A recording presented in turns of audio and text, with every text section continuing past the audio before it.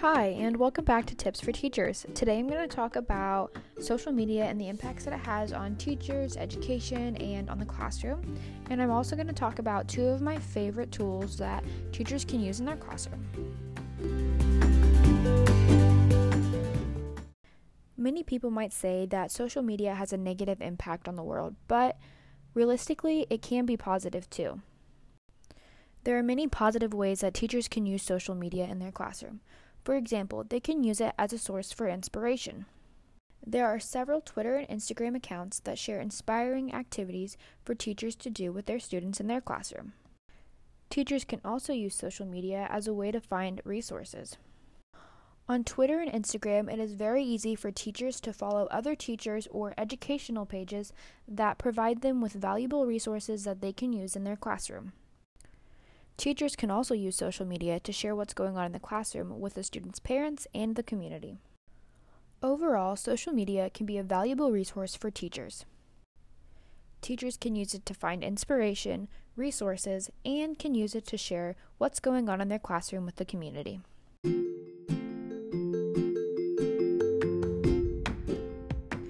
Now I'm going to share with you all two of my favorite tools that you can use in your classroom. Let's start with Spark Video.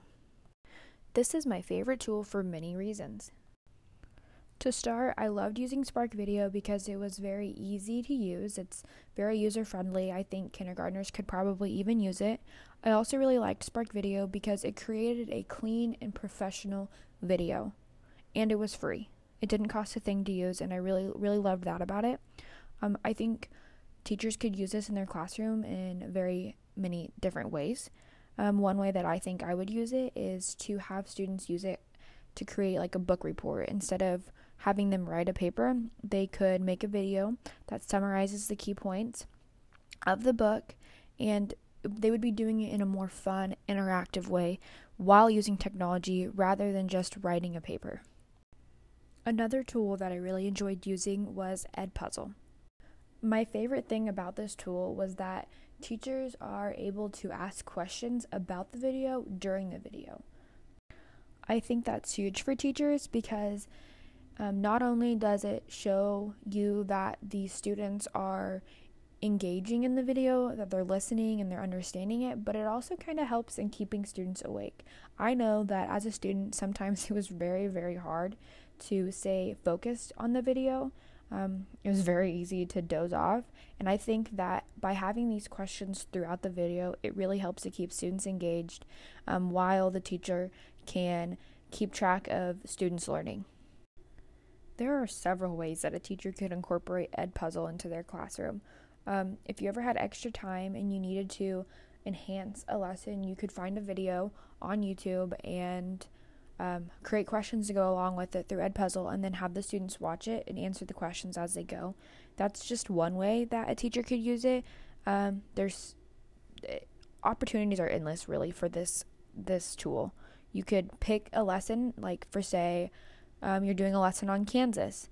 You could find a video on YouTube that talks about Kansas, maybe talks about the state symbols, and then as the video goes, you could ask questions that align with the video. For example, I made an Edpuzzle about Kansas, and it asked, what is the region that Kansas is located in? What's the name of that region? And the answer is the Midwest. And then you would just have that question for the students to answer, and they would type in the answer, and that's just one way that you could incorporate Edpuzzle into your classroom. One thing that I just realized is that if you couldn't find a video that you liked on Edpuzzle to use for a certain lesson that you're doing, you could use Adobe Spark Video to create your own video, and then you could use that in Edpuzzle to create questions to go along with your video. So I think that's a really cool way as how you can use both of these tools together. You can make a video, and then you can use that video for an Edpuzzle. So I loved using both of these tools for many reasons, but mostly because they were both very user-friendly. I loved that about them both. They were easy to navigate through when you're creating videos, when you're creating questions to go along with the videos in Edpuzzle. I just really thought both of these tools were great, and they are definitely ones that I can see myself using in my future classroom.